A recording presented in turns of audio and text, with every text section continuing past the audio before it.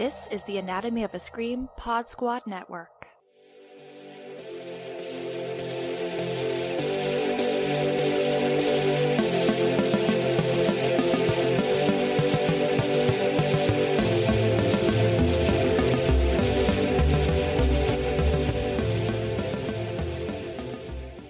Hello, and welcome to Bodies of Horror, the podcast where we look at all of our favorite horror films, from the classic, the camp, to the cringe, through the lens of disability. I'm your host, Nicole, and I am thrilled to have you here. Now, before we get into what is on the examination table for this episode, a little bit of an update from last episode. So, for the Midnight Club, we were still wondering if it was going to come back for a second season. There hadn't been an official announcement. And just over, I think, a week ago, the announcement came through that it wasn't going to get a second season. Not only that, but Mike Flanagan announced that after his next series, The Fall of the House of Usher, which is coming out, I think, probably mid-late next year, he's parting ways with Netflix and is going to Amazon. So kind of a little bit of a big shakeup there. Now, if you want to see kind of what was planned for season 2 of the Midnight Club, there is a post that Mike Flanagan shared that kind of details, what direction they saw some of the characters going. Some of it, I think we had pretty strong inklings about, and there's some few surprises there, I would say. I'm a little disappointed with how Sherry is still, I think, seemingly underserved just on what I read, but again, this is just on what I read, so who's to say? But yeah, kind of a surprise and a bit of a disappointment there. I really did like the first season, and I'm sad it's not going to continue. I thought it was a surprisingly strong series and something a little bit different. So, who knows what will happen, even further down the line, but I guess we'll all have to keep our eyes peeled now for what Mike Flanagan brings to Amazon. So, that out of the way, what is on the examination table for this episode? Well, we are going back into King Country, and I'm going to be talking about the 1990 Rob Reiner film Misery, adapted from the 1987 Stephen King book. Now, of course, this would be Reiner's second Stephen King adaptation, coming off the heels of 1986's Stand By Me. Now, I'm not going to get too heavy into the kind of background of the film or the book, because I want to leave that in much more capable hands, particularly those of The Losers Club, one of my absolute favorite Stephen King podcasts. So I know I've mentioned them, I think, on other Stephen King episodes here, so definitely check them out, and I'll put a link to them in the show notes. But they have episodes on both the book and the film. That's kind of what they do, and these are pretty meaty, deep dives, so I highly, highly, highly recommend checking those out if you really want to kind of dig in deep to the, I think, meat of the film and the book. But I'll give, I think, just kind of a brief overview. So, one of Reiner's partners at Castle Rock had brought Misery to Rob Reiner after he had read it and thought it would make a good film. And Reiner had thought that, well, surely it's already been optioned. And turns out it hadn't, so he kind of got right on it.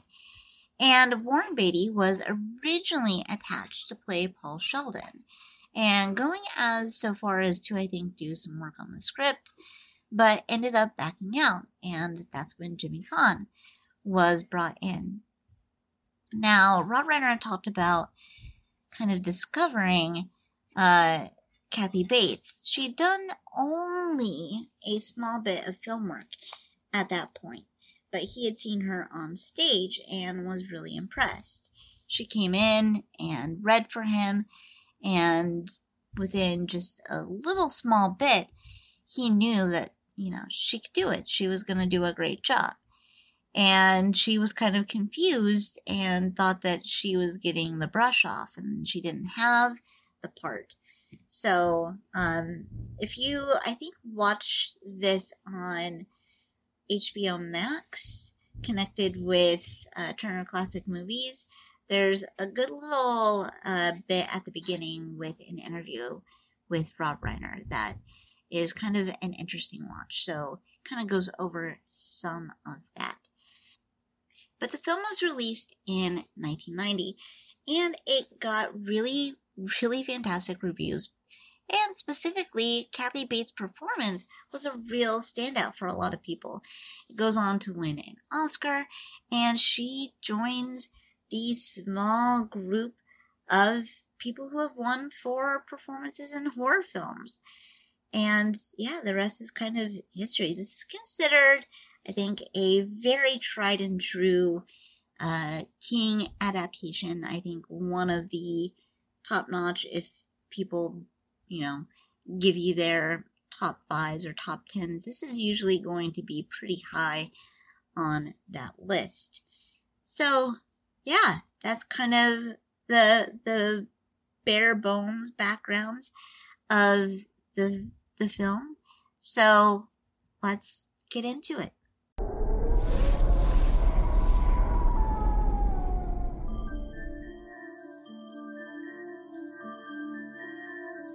You almost died.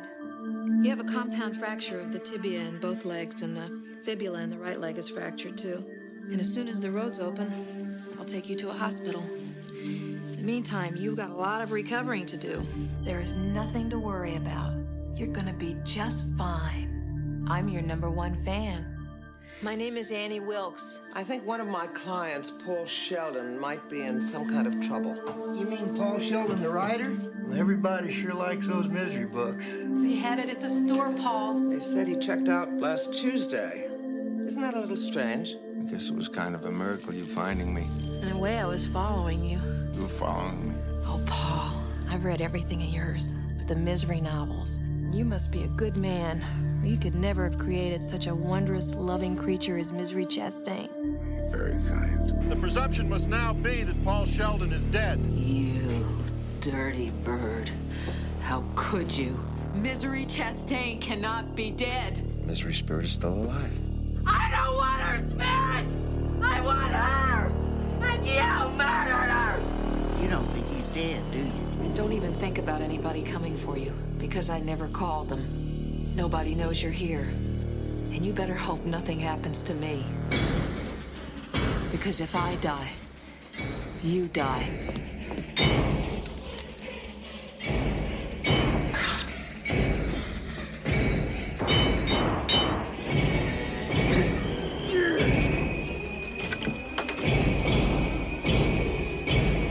I know you've been out. Is this what you're looking for?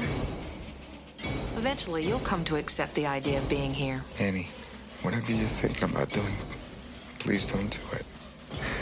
Annie, for God's... Shh, darling. Trust me. God's sake. It's for the best. God, I love you.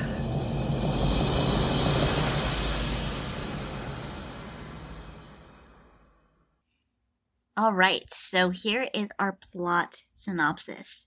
Famed novelist Paul Sheldon is the author of a successful series of Victorian romance novels featuring a character named Misery Chastain. Wanting to focus on more serious stories, he writes a manuscript for a new novel that he hopes will launch his post-Misery career.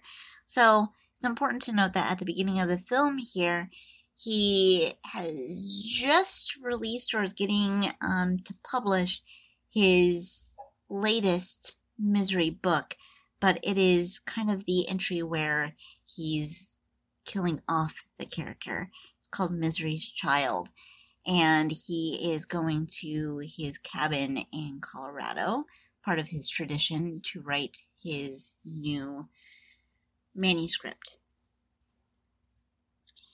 While traveling from Silver Creek, Colorado to his home in New York City, and this is after he's written his manuscript, Paul is caught in a blizzard and gets into an accident, rendering him unconscious. A nurse named Annie Wilkes finds him and brings him to her remote home. Paul regains consciousness and finds himself bedridden with broken legs and a dislocated shoulder. Annie claims to be his #1 fan and talks at length about him and his novels.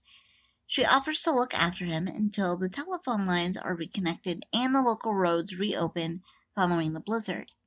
Out of gratitude, Paul lets her read his new manuscript. She is angered by the profanity in his new work, disturbing him, but she apologizes. When she reads the latest Misery novel and discovers that Misery dies at the end, she flies into a rage, revealing to Paul that nobody knows where he is and that she had never informed any kind of authority or his agent that she had rescued him, effectively holding him prisoner in her secluded home. Annie forces Paul to burn the only copy of his new manuscript. When he is well enough to get out of bed, she forces him to begin writing a new novel titled Misery's Return, in which he begins to bring the character back to life. One day, when Annie is away, Paul begins stockpiling his painkillers. He tries poisoning Annie during dinner by spiking her wine with crushed painkillers, but fails after she accidentally knocks over the glass. He later finds a scrapbook of newspaper clippings about Annie's past. Annie was tried for the deaths of several infants in the hospital where she worked, but the trial collapsed due to lack of evidence.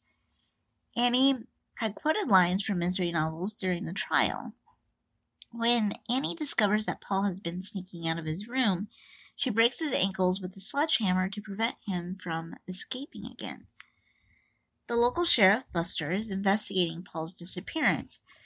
Clues lead to him to pay Annie a visit, but she fatally shoots him when he finds Paul drugged in the basement. She then attempts to kill Paul in a murder-suicide, but Paul, concealing a can of lighter fluid in his pocket, convinces her to let him live long enough to finish the novel in order to give Misery back to the world. When the manuscript is done, Paul asks for a cigarette and champagne, to which Annie complies, but to her horror, Paul uses the lighter to set the manuscript on fire, telling her, "I learned it from you." Paul then strikes Annie with a typewriter after she tries futilely to save the manuscript, and they engage in a violent struggle, with Paul suffering a gunshot wound to the shoulder from the revolver. He trips her, causing her to strike her head on the typewriter, then crawls out of the room, but Annie attacks again. Paul grabs a metal doorstop and bashes Annie in the face, finally killing her. 18 months later, Paul, now walking with a cane, meets his agent Marcia in a restaurant in New York City. The two discuss his post-Misery novel, and Marcia tells him about the positive early buzz. Paul replies that he wrote the novel for himself as a way to help deal with the horrors of his captivity. Marcia asks if he would consider writing a non-fiction book about his captivity, but Paul, who suffers psychological trauma from the experience, declines. Paul then sees a waitress approaching him, which he hallucinates as Annie, commenting that he still thinks about her once in a while. The waitress tells Paul that she is his #1 fan, causing Paul to meekly reply, "That's very sweet of you." So, like I said, I'm not going to go too heavy into the book, but one thing that I think is important to note here is a couple of little differences here. So, first off, in the novel, he's not hobbled necessarily in the same way. He's not sledgehammered in the foot. And he takes an axe to his foot. And so, in the end of the novel, it's I think a bit more of a somber ending. He's walking, he's dealing with addiction, unable to write, and he happens to see a child with an empty cart with, I think, a pigeon in it, and it begins to inspire him. But he's too, I think, kind of in the throes of kind of PTSD from what he had gone through. And so the film, I think, has a much more, uplifting type ending. He's obviously moving on. He's able to write. And seems to just kind of be getting through the day-to-day. He's still dealing with a lot, but he seems to be able to kind of manage these moments in kind of effective and healthy ways as much as possible. But what I really want to talk about are kind of the elements that play into Paul's experience as someone who's, survived a pretty horrific car accident and has survived a pretty traumatic event and is worse for wear physically, mentally, emotionally because of all of it. Now, one of the things that I think I've mentioned in the past, but it's kind of a pet peeve of mine, especially when we think about slasher films, is that the people who are still standing at the end of a film are kind of relatively unscathed. They may have been shot, they may have been stabbed, they may have been sliced, diced, any number of different things. But all that we can see of this is maybe a tiny cut, scar, something like that. Kind of negating the fact that, folks that live through these kinds of experiences would have real lasting physical impairments. I think an example of this that really instantly comes to mind is Dewey in the Scream series. They even play on this a little bit with Dewey having a bit of a limp in Scream 2. This ends up going away for reasons, but the guy has been stabbed in the back and in areas that would definitely affect kind of your motion and mobility. And so, yeah, these types of things would happen, and they would happen to pretty much all these characters. And one of the things that I think makes this kind of interesting, but honestly a lot of King's work, is that he really does allow kind of those lasting impacts to exist and really be part of that character and be part of that story. So, we start off with Paul having survived this car accident, and we see someone coming to heroically save him. And this is going to be Annie. She gets him out of the car, and he is pretty rough and tumble. Basically on the verge of death, I would say, if she hadn't gotten to him when she did. So, he wakes up, and his legs are completely shattered. They are black and blue. We see just a couple of glimpses of them, and his shoulder is pretty mangled as well. So, he's fairly non-mobile at that point. And we do get to see him because this does take place over a fairly long duration of time, we do get to see a lot of these injuries heal. But I think an important thing to keep in mind is that probably because he wasn't given immediate medical attention, that there probably is still going to be issues with walking, even if he hadn't been sledgehammered in the feet and ankles. He would probably still have some issues with being able to walk and run and have that kind of mobility that he had previously. And probably a little bit with the shoulder too. But we do get to see some of these injuries heal. In fact, it becomes kind of a thing, especially with the shoulder. He's actually, using his typewriter that he gets from Annie to kind of build up his strength, because his legs are still, kind of unable to hold his weight. And so he's, building up the strength in his upper body so that he can, I guess, take her on when it comes time. Now, you can tell that Paul is uncomfortable, I think, for a couple of different reasons that we need to keep in mind. One is, the situation. Even at the very beginning, when Annie is just, being that assertive,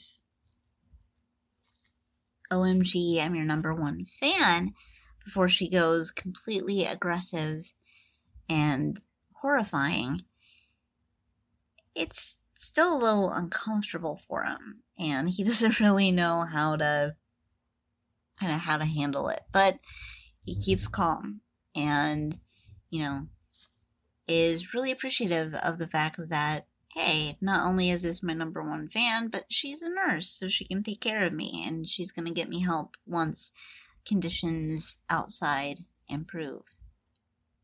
But there's also the fact that Paul is now relying on a stranger for care. And that's obviously really uncomfortable. He's in a really vulnerable position, and you're never going to not have that at the forefront of your mind.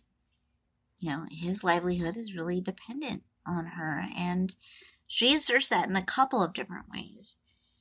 And, I think it kind of plays on also this idea of, the negligent, the harmful, the murderous kind of caregiver trope that we see in other horror films from time to time.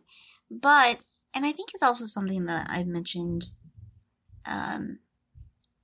about in previous episodes, how it plays on this fear, particularly as we age, or this fear of, anything can happen to us at any time, and it would be the absolute worst thing to, rely on, a family member or a friend or a stranger, coming into our home to provide us care in those instances. And, for folks with disabilities, for folks that need that extra level of care, that's kind of a day-to-day thing. We don't necessarily have, kind of any other way about it. We have to rely on our family and friends and, what resources we have to get those levels of care and get those levels of support that we need. And in any instances, even if it's not someone who needs kind of that regular day-to-day care, for someone like myself who has to go in and have procedures and surgeries on a fairly regular clip, needing to have support in the home when I'm recovering because I'm not able to move,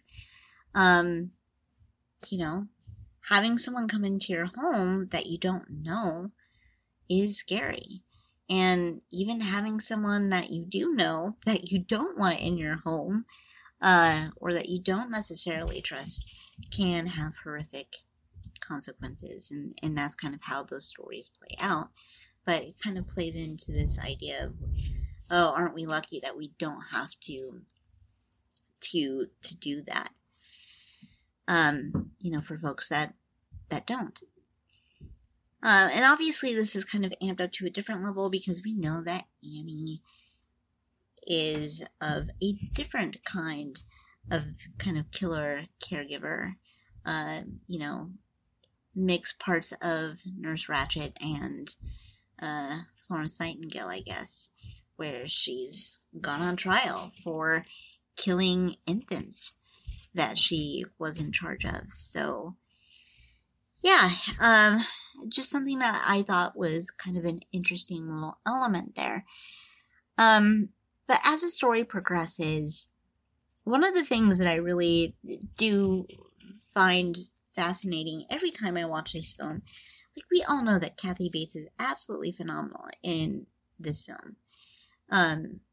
Just top notch. But I'm always really taken with Jimmy Caan as well. Just how kind of a million thoughts seem to be kind of on his face in each moment that he is on screen. You can see that he is constantly thinking through what each next step needs to be. He understands that planning is really the only thing that he has kind of, his most useful tool in this situation. He really needs to plan, to plot, to kind of get the lay of the land. And have a pretty good plan in mind to execute. I also really like just how generally smart Paul seems in always trying to keep calm in these kind of horrifically absurd moments. He knows that that's really his card to play if he wants to be able to not just survive, but be able to kind of pull any of Annie's strings. And he knows how to do that really, really well. So I think, in as amazing of a performance as Kathy Bates gives, I think sometimes we don't give Jimmy Caan the love here that he deserves. And I really think you got to have both of these hitting exactly right for it to come off as well as it does. So, yeah, just something that really kind of stands out to me there as well. Now, while Paul's shoulder does completely heal, as we see, we only get a couple of glimpses of his legs. Now we see like the bruising and stuff has clearly gone down, but assuming that it's still broke, or, she's obviously not doing physical therapy with him to help kind of maintain any kind of muscle strength. So his legs, even if the bones had kind of repaired, he would still be weak and probably unable to kind of hold his weight walking. So, I don't know. We're not really told if his legs are still broke. If it was just something that happened in the accident, his legs were completely shattered. Bones in his legs were completely shattered. Again, kind of necessitating that immediate, emergency medical intervention. Going in for surgeries and, putting pins in, all of that stuff that, happens if you've had a really horrific accident and you've gotten busted up. So, but we don't know. We see him lifting up the typewriter, so we know that he's able to get some strength built there, but don't know about his legs. But it doesn't really even matter, because, of course, he gets smashed. His ankles end up getting hobbled. And I was really surprised. It's been a while since I have seen this. And when I watched it yesterday, I I remember really having to brace myself for that scene. It's a very short scene. I think it's just like a minute. She's really just kind of in and out to do it. Not a lot of fanfare. She gives a little bit of, a speech, but it's pretty quick and brutal. But it's not as graphic as, you think in your mind. It's a really great, I think, you see just enough of the floppy foot to kind of make your stomach turn. And that's really all that you see. So, again, even regardless of how, far his recovery had gone now, that's kind of beyond the point. He's not going to be able to walk. And one thing that I also, was thinking, just, having talked about the Midnight Club before, and the character of Anya, and the actor who played Anya, having a situation where they had, injured their foot, and, after a period of time, it just continued to cause issues, and they ended up having to get their foot amputated. And so, assuming that this would be something that, could feasibly happen to Paul, because, again, he's not getting that immediate medical care. So, yeah, I don't know. Now, going back to the idea of the relationship of kind of a care recipient and a caregiver. Now, one of the things that I think is always a struggle, and I say this as someone who works in the field of caregiving, caring for someone is challenging, especially if it's, a loved one, a family member, a friend, because it's not easy. It isn't just about the kind of various tasks associated with caregiving, but it's the time and the kind of the elements that you give of yourself in caring for someone. And within that, it can be really hard and have an impact on the relationship with the person that we're caring for, because we can get really upset and angry if they're not showing us gratitude, if they're not being grateful for what we're doing for them, and not understanding and not taking the time ourselves to step out of our situation and think about theirs and say, well, yeah, it's the same idea as if, you're checking in on someone who is sick, right? Someone has the flu, and so, you're checking in on them, and, for a few days you're bringing them food, or you're bringing them medicine, you're coming in and checking in. They don't feel good. They're not going to be, the most upbeat, pleasant folks to maybe talk to. They're tired. They're sick. And so, that can play out in a couple of different ways. And again, it can make those relationships really, really difficult. And I think that that's something that with Annie, in kind of her role as both, caring for Paul and being kind of this formal caregiver of, being a nurse, she really is looking for that, I think, validation and appreciation. And you can also see that because she very, very pointedly mentions, well, you're not being grateful for this. When he talks about the paper that she brings him when she's wanting him to write a new misery book, he explains to her, look, this is going to smudge. Yeah, he's doing it out of a very specific way so that he can get her out of the house and go and get her to buy this other paper where, the paper that she bought would obviously work, but it does smudge. And she can't dispute that. But she gets really angry. Well, I went and bought you this, and I've done this, and now you're having me do this.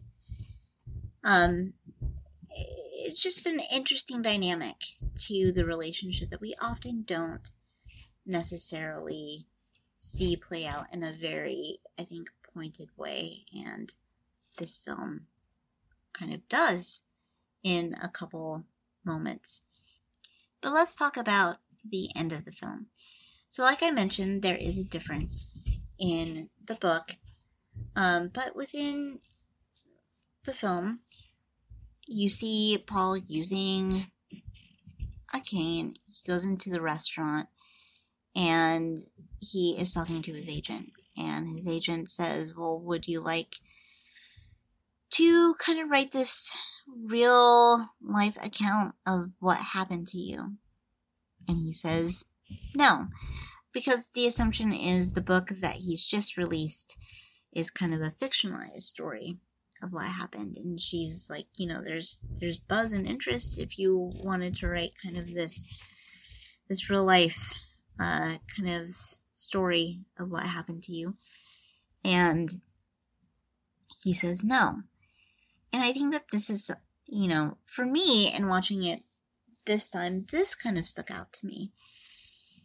It kind of goes into a bit of exploitation and almost areas of inspiration porn.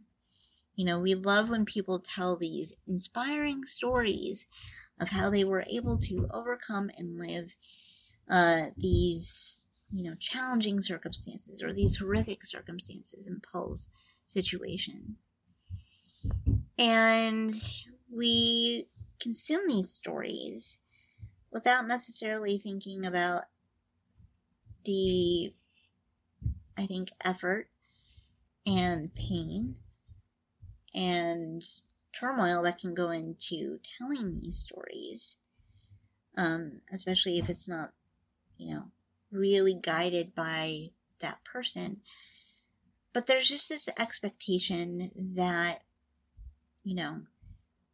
stories of people who go through these experiences don't belong to them, that they should be out there for public consumption. Sometimes I feel like there's a connect there with the types of stories that folks with disabilities are kind of challenged to share in a public way. And they're kind of having to tell these stories in very specific ways, in very consumable ways that make everyone feel good.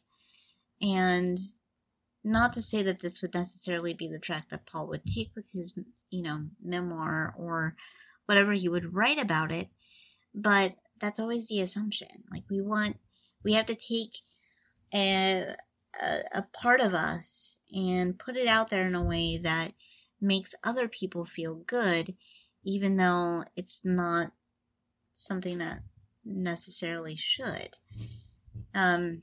So, I don't know. That stuck out to me, particularly on this watch. But, I do think that it ending in the way that it does, as opposed to how the book ends, is great in showing, the lasting impacts of what Paul has gone through, not just physically, but also, I think, mentally and emotionally as well. So, yeah, I think in terms of like the disability stuff, there's not, this is kind of light. It's not, a real kind of deep dive into a lot of kind of disability components, but I thought it was just kind of interesting to talk about some different aspects of disability related to, I think, some more trauma using this film. So there you go. I hope this has been kind of interesting. Now, like I said, I don't want to get into the background of the book and all of that, but in doing a little bit of research, I did come across also a really cool article from Slash Film that came out just this year, in May, that talks a little bit about, the book and its themes and how it resonates with kind of what King's lived experiences are and comments that he made about, what certain things in the book, kind of represent to him. It's really interesting, and I'll link it there too. I really enjoyed reading it. And there were, some really cool things that I hadn't really thought about that were hit on. So, that will be linked in the show notes, as well as, getting to the Losers Club podcast. I definitely recommend checking out both of those things. Thank you so much for listening, and a huge thank you, as always, to Anatomy of a Scream for being the home of Bodies of Horror. If you haven't already subscribed to the Anatomy of a Scream feed wherever you get your podcasts, what are you doing? You're missing out. Make sure to subscribe and listen to all the other amazing shows that pop up on the regular, and new shows coming through all the time. I know that there's a couple coming down the pike that are quite exciting, so you'll definitely want to be subscribed and tuned in for that. And until next time.